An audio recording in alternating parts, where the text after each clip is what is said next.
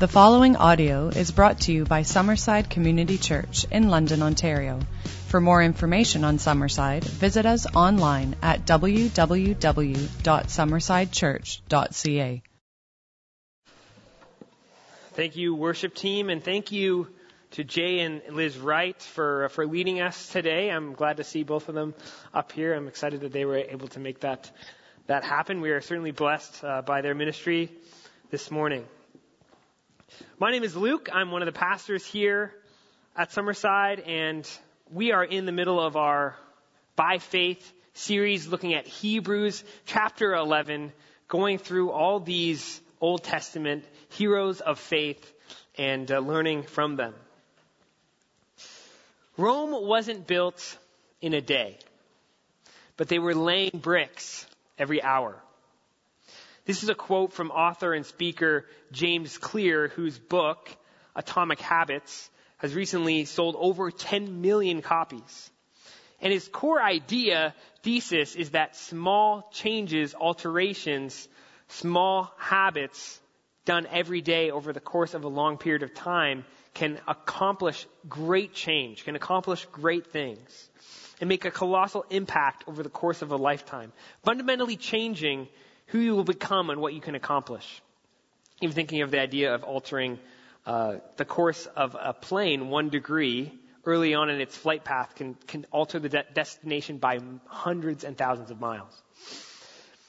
And the biblical character that I believe understood this concept the most is that of Noah, the one who built the largest seaworthy wooden vessel of a size that rivaled the wonders of the ancient world, that would have fit, quite uncomfortably in the citywide sports fields over here, including the baseball field, and being over 4 stories high. And you can only accomplish something like this by working consistently over a long period of time. And for Noah, that would have been about just under 75 years, somewhere at the most 75 years.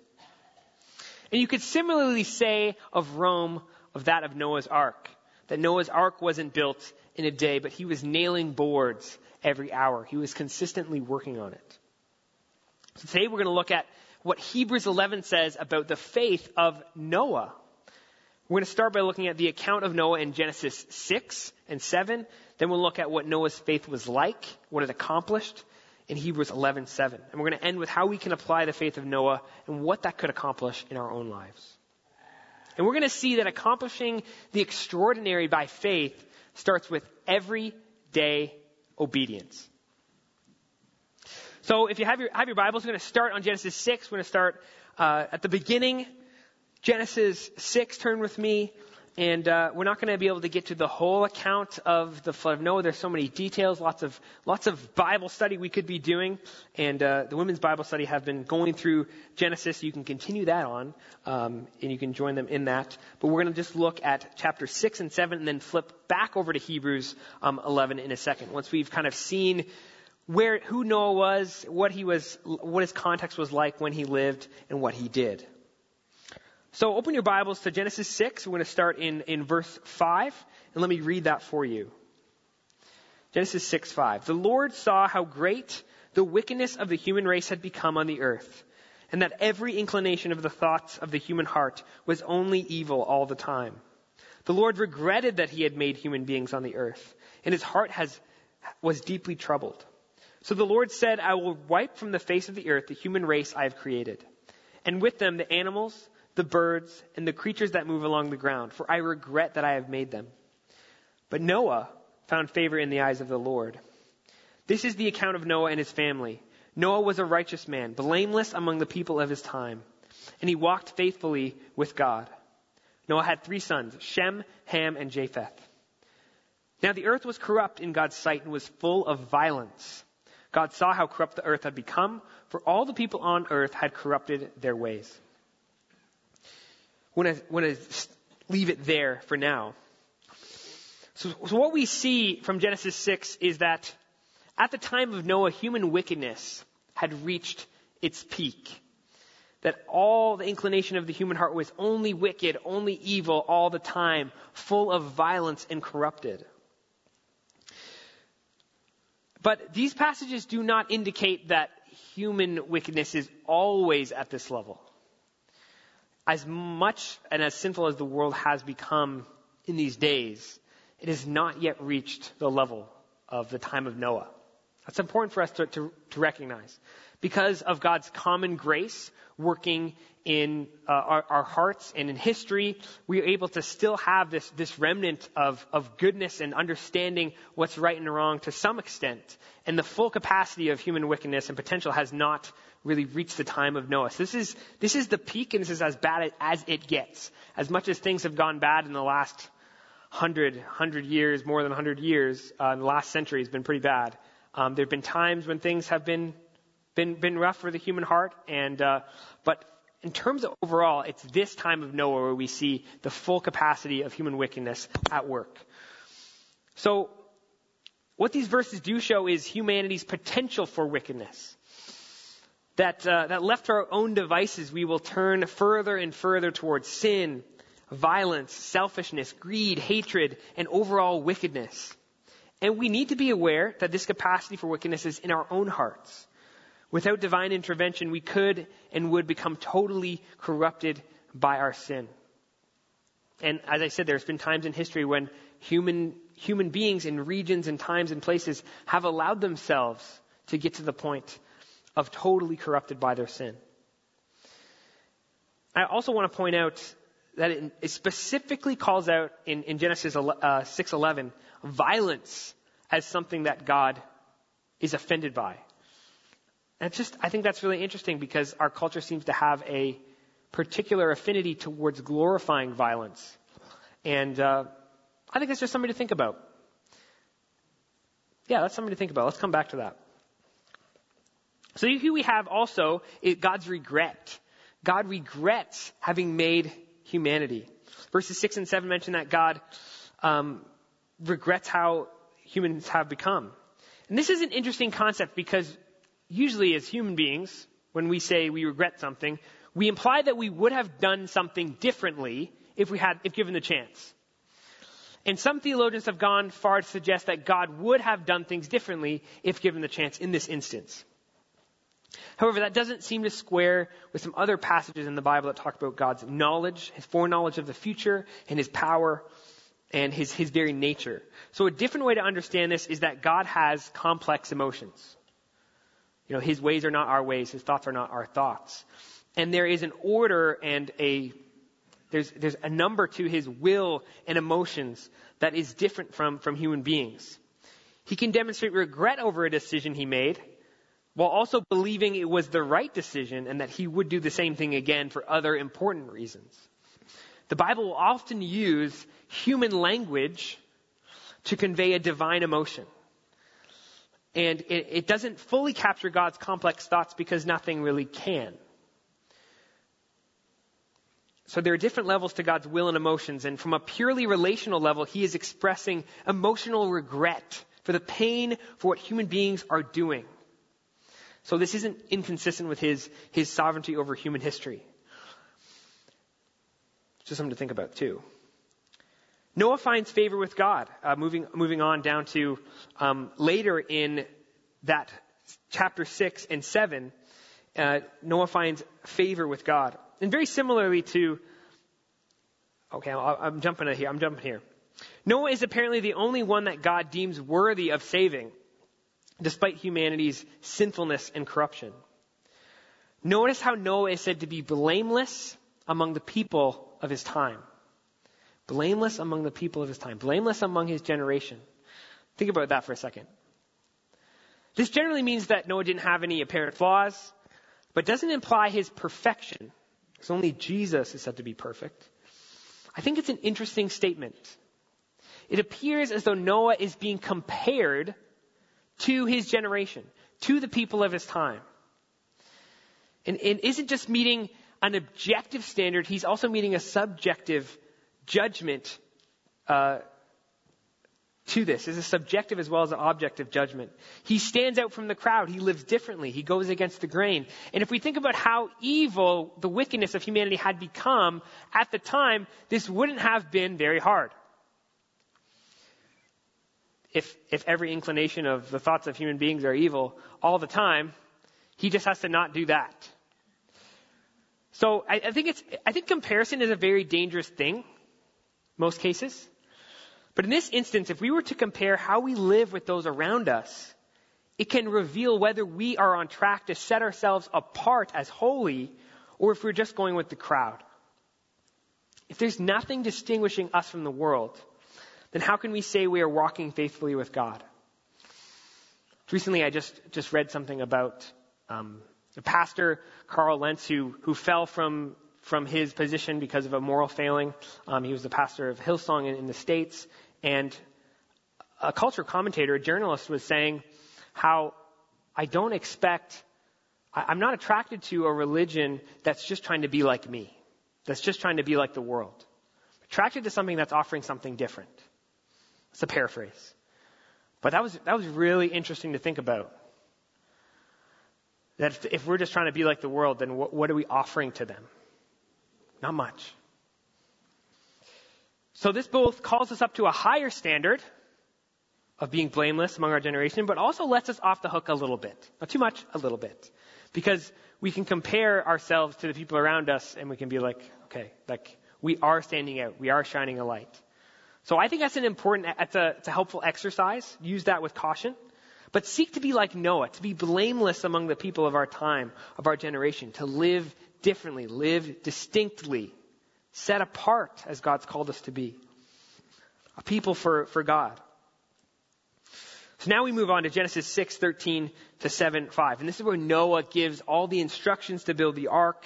And I'm not going to read it for you today. You can read it for yourself. But there's a couple passages that just indicate God gives instructions, Noah follows them. God gives instructions, Noah obeys them. And it's very simple.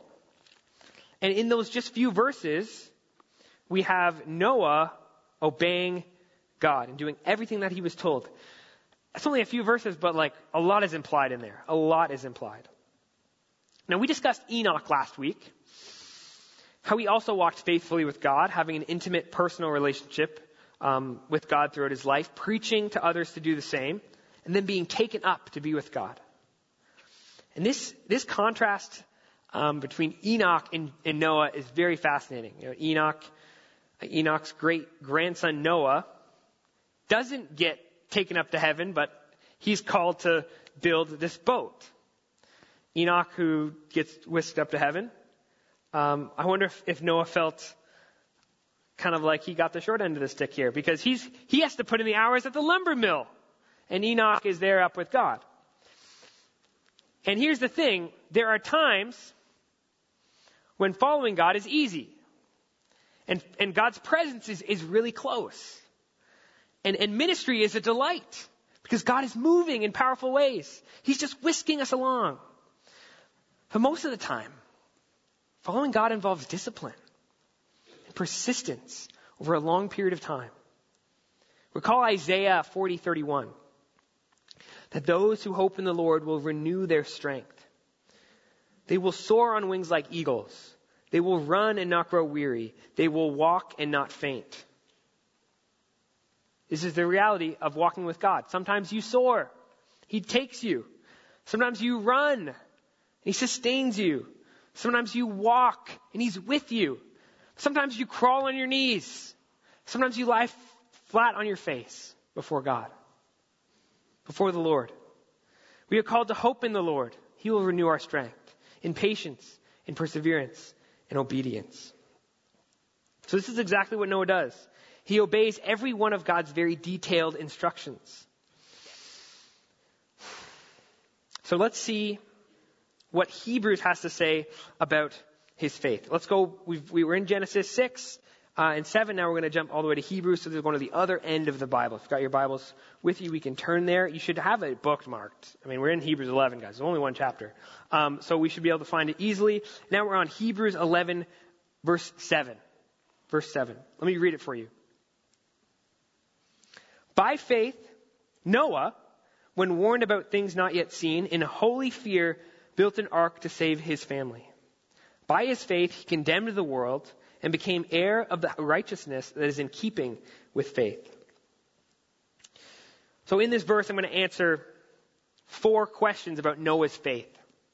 The first is, what was Noah's faith like? The second is, what did Noah's faith accomplish?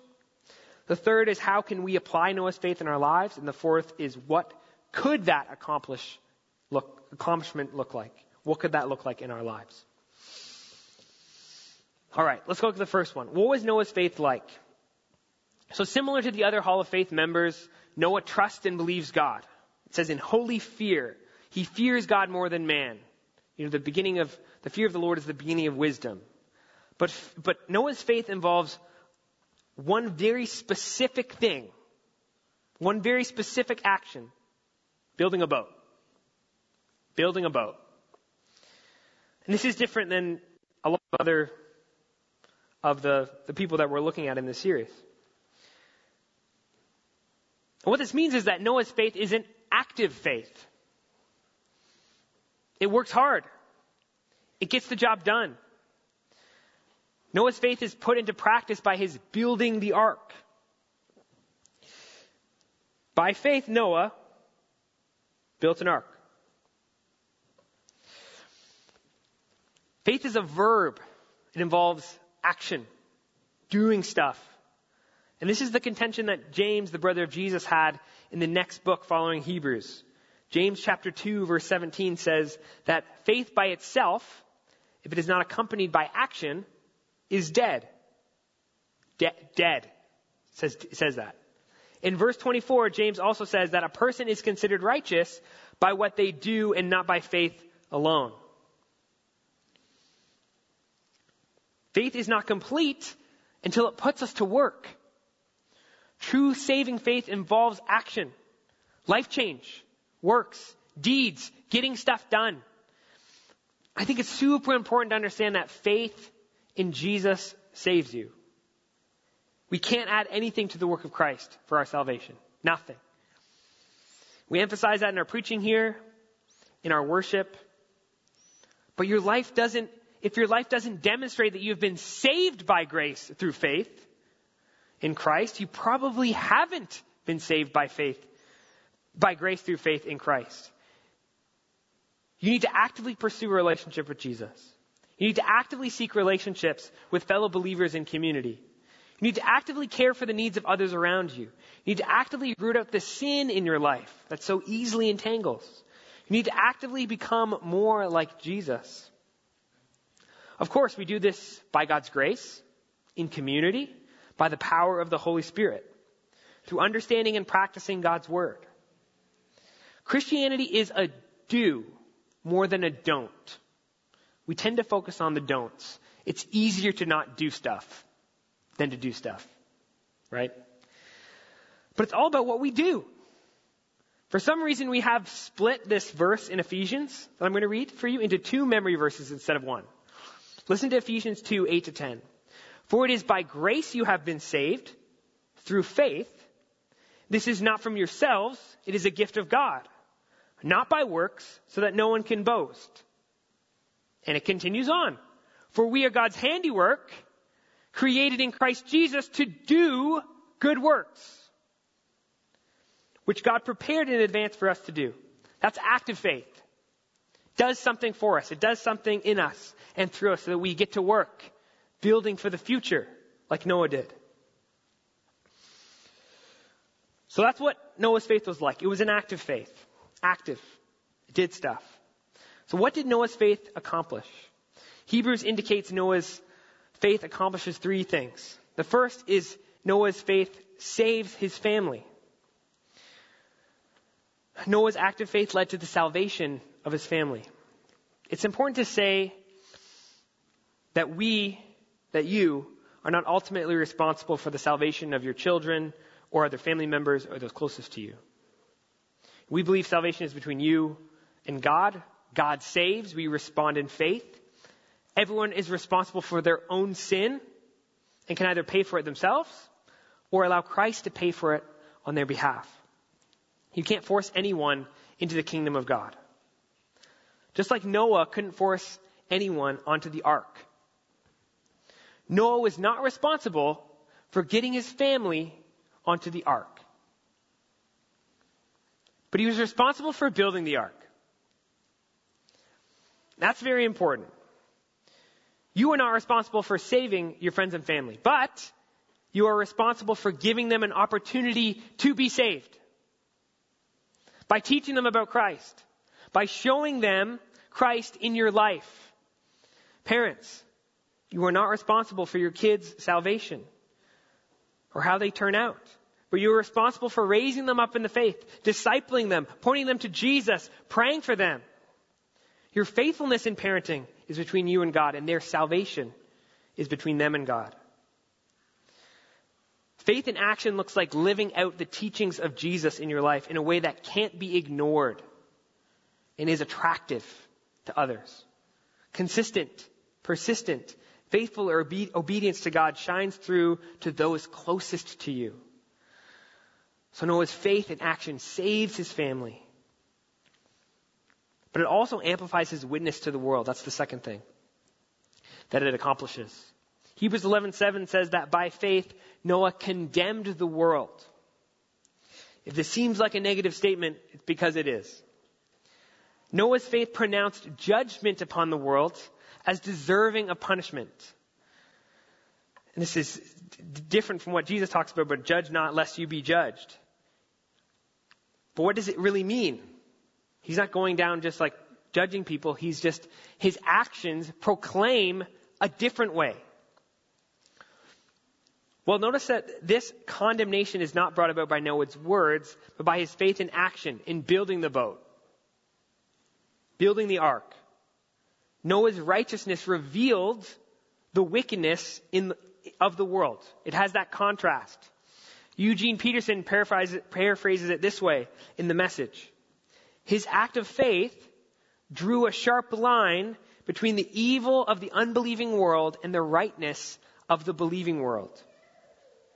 I want to say that again because I really like that phrasing. His act of faith drew a sharp line between the evil of the unbelieving world and the rightness of the believing world. He made things clear. Noah's daily work of obedience, walking with God, pursuing righteousness, and constructing a giant floating structure, sat in sharp contrast to how the world was living for themselves, only evil all the time, full of violence, corruption. Have you ever noticed how non-believers sometimes get offended by your faith in action? Like when you put your faith in action, just for yourself, not for anyone else, but you decide to make some kind of moral stance, do something that you're convicted about. If you feel convicted to not watch a certain TV show or movie because of its message or because of its content, people get offended by that. Have you noticed? Other Christians get offended by that too. And offensive. Having moral standards of any kind gets people's guard up. They're like, oh, aren't you holy? They feel condemned. They feel judged. Not because of anything you said about them, but something that you decided to do. A decision you decided to make for your own life. And people are like, whoa, don't like that. If you haven't experienced this before, you either don't have non-Christian friends or you don't have very high moral standards. We are in serious trouble these days because the social pressure is so strong. And, Hollywood and Disney and all these companies Netflix has continued to push and push and push and push until it's whatever. We have to draw the line at some point. Of course, we should be careful never to actively offend somebody with our words or actions unnecessarily, and it's in ways that have nothing to do with the gospel. We are called to love non-believers the way that Christ loves us, no matter how evil or sinful they are, and make sure people are offended by God's truth and the gospel, not by our tone or things unrelated to Jesus. The best way to speak the truth in love is to live the truth. Of course, we need to use words, and, that's how Noah's faith amplified his witness. Is he was also known as a preacher or evangelist. Now, I don't take this too too literally, Peter refers to Noah as a preacher of righteousness. I'm not totally convinced that Noah was actively preaching sermons in the marketplace or the town square, because, we have no record of Noah actively preaching in the Bible, but it is possible. I think he's too busy. I don't know. You gotta build, it's a big boat. Ever been to Kentucky? It's big. I haven't. I heard about it though. That's a big boat. That's a lot of work.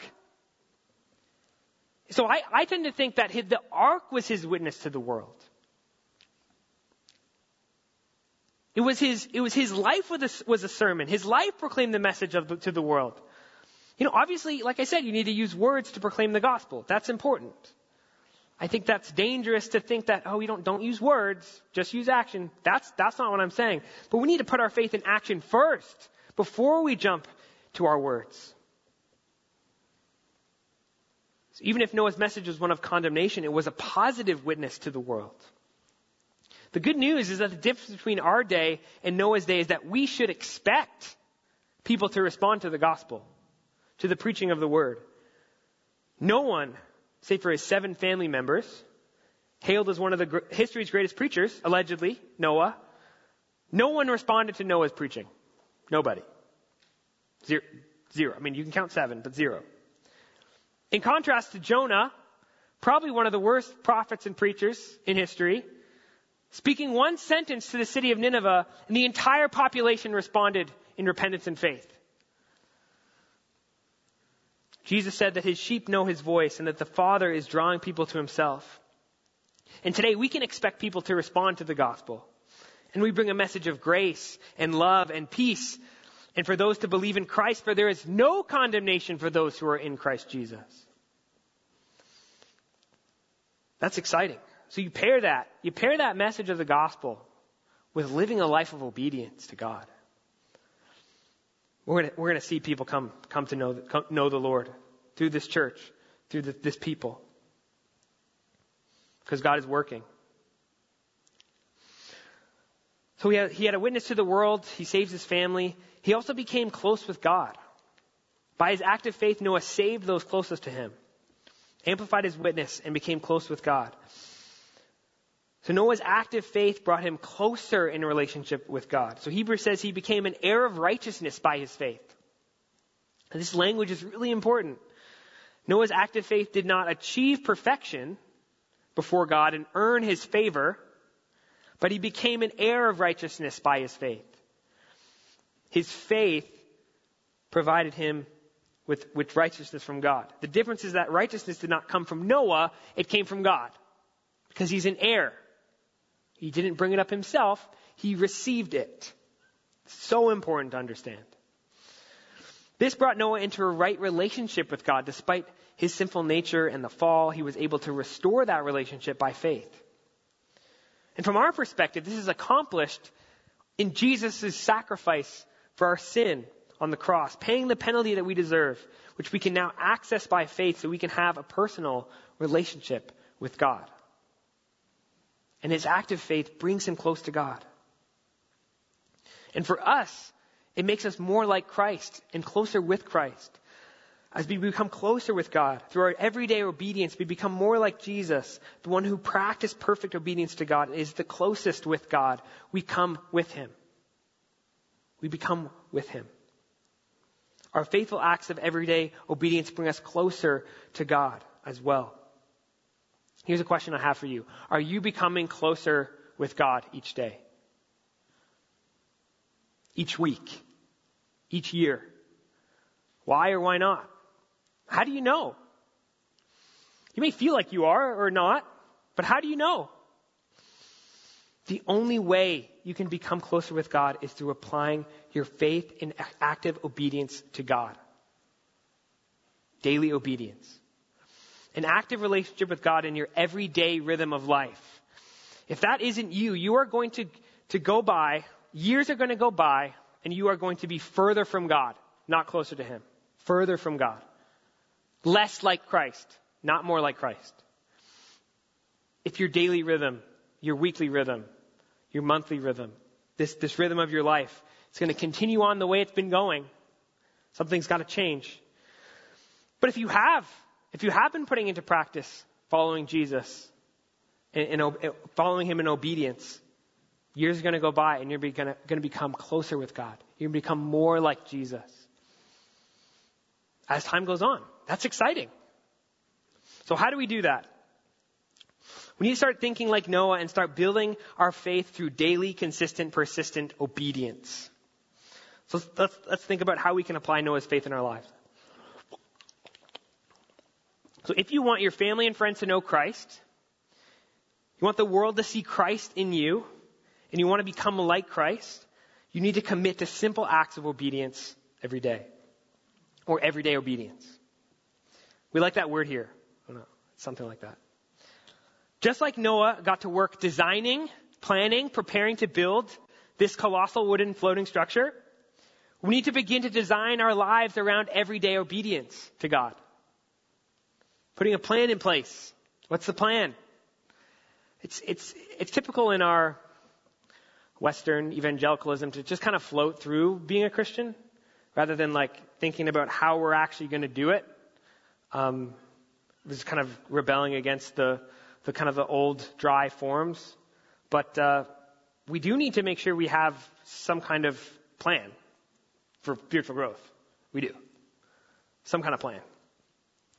And so let's think about that. We start with the basics, Bible reading, prayer, attending church. Nice to have a plan for that. These are things you already do. Keep it up. Other things, memorizing scripture, writing God's word on our hearts so that we can live them out day to day.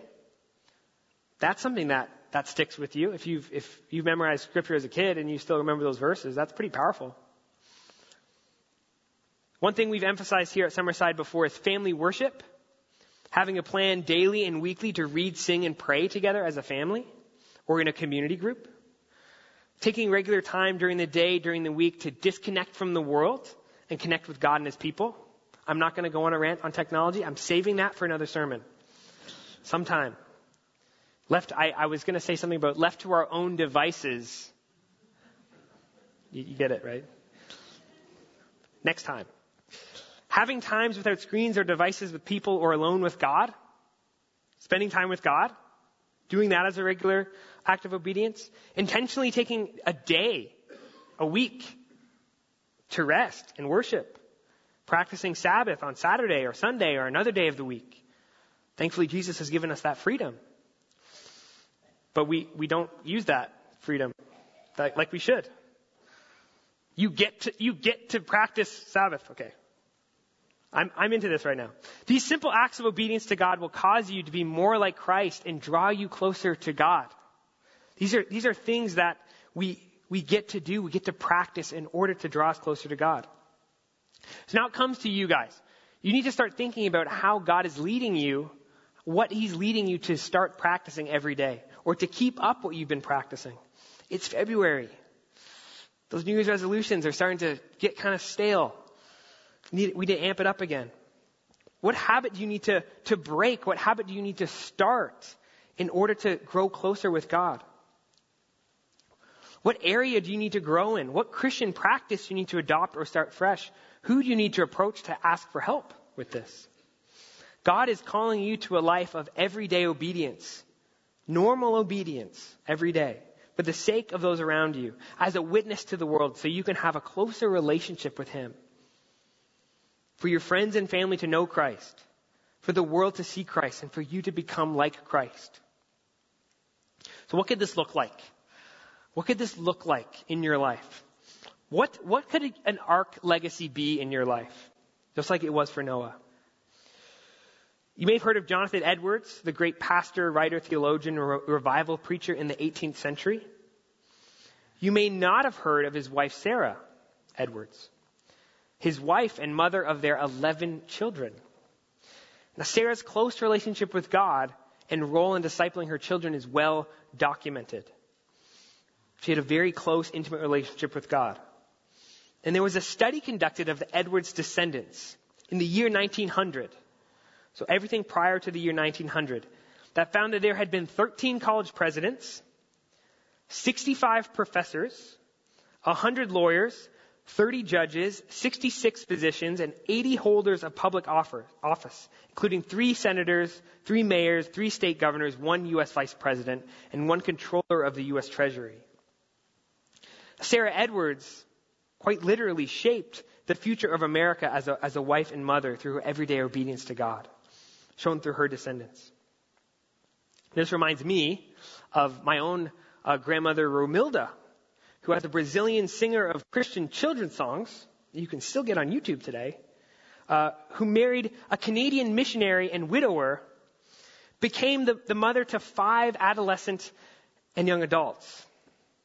She has been praying for her kids and 20 grandkids plus spouses and even more great grandkids every night for decades. Every night. I know this because she tells me every time I see her.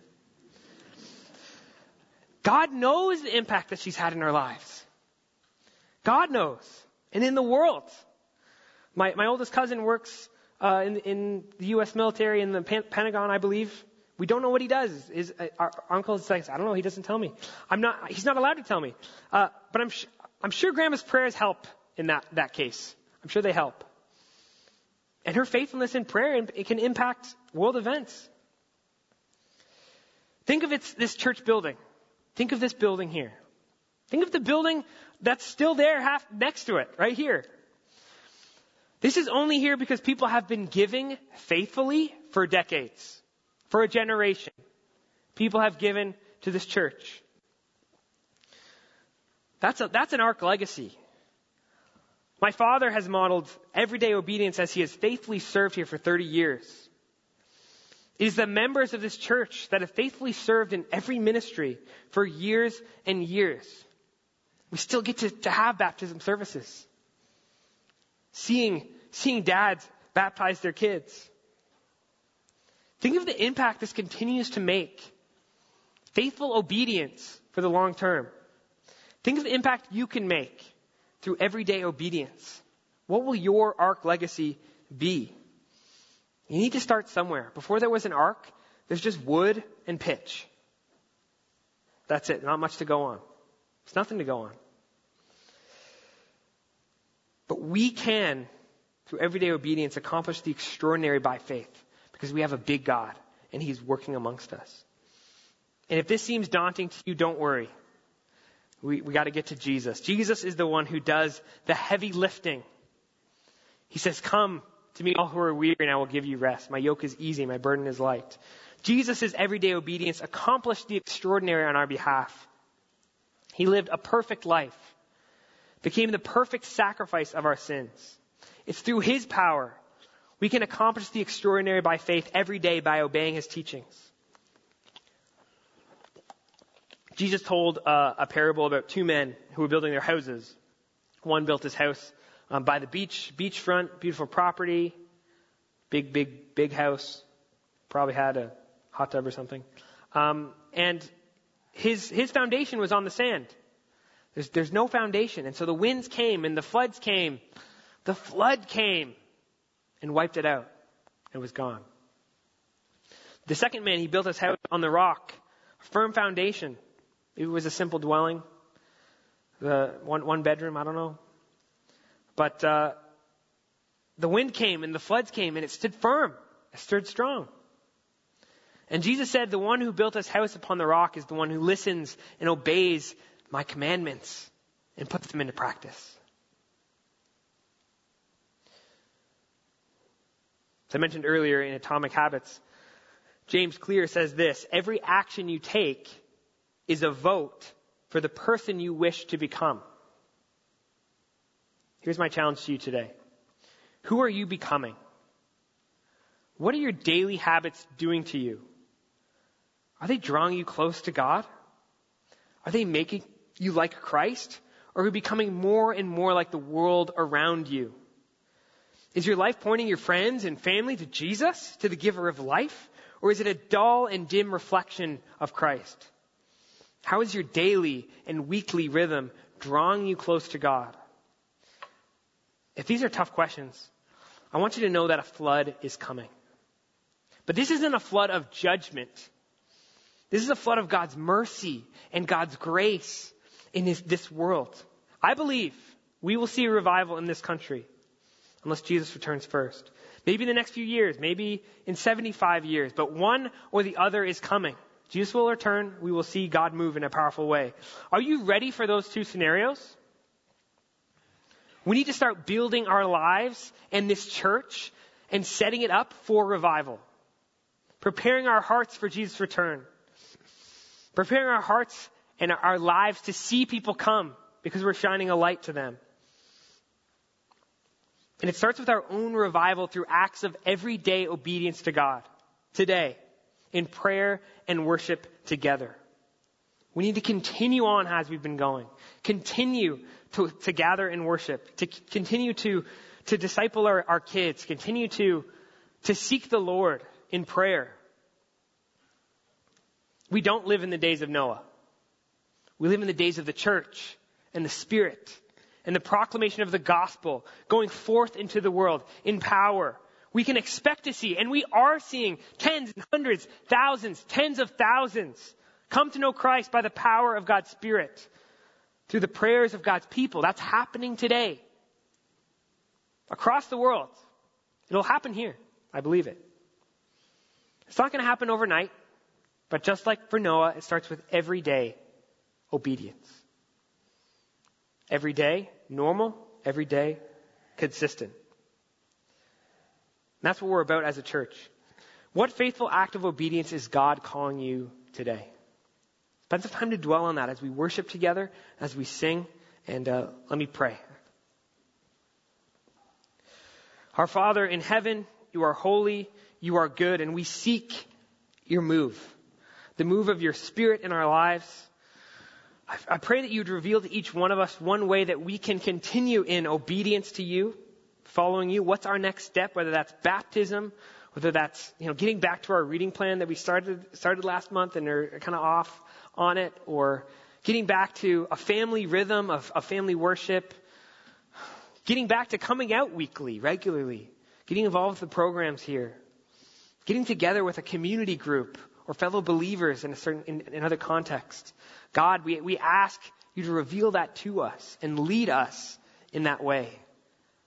Let us seek to have the faith of Noah, putting our faith into practice in regular obedience. And God, may your grace be revealed in us.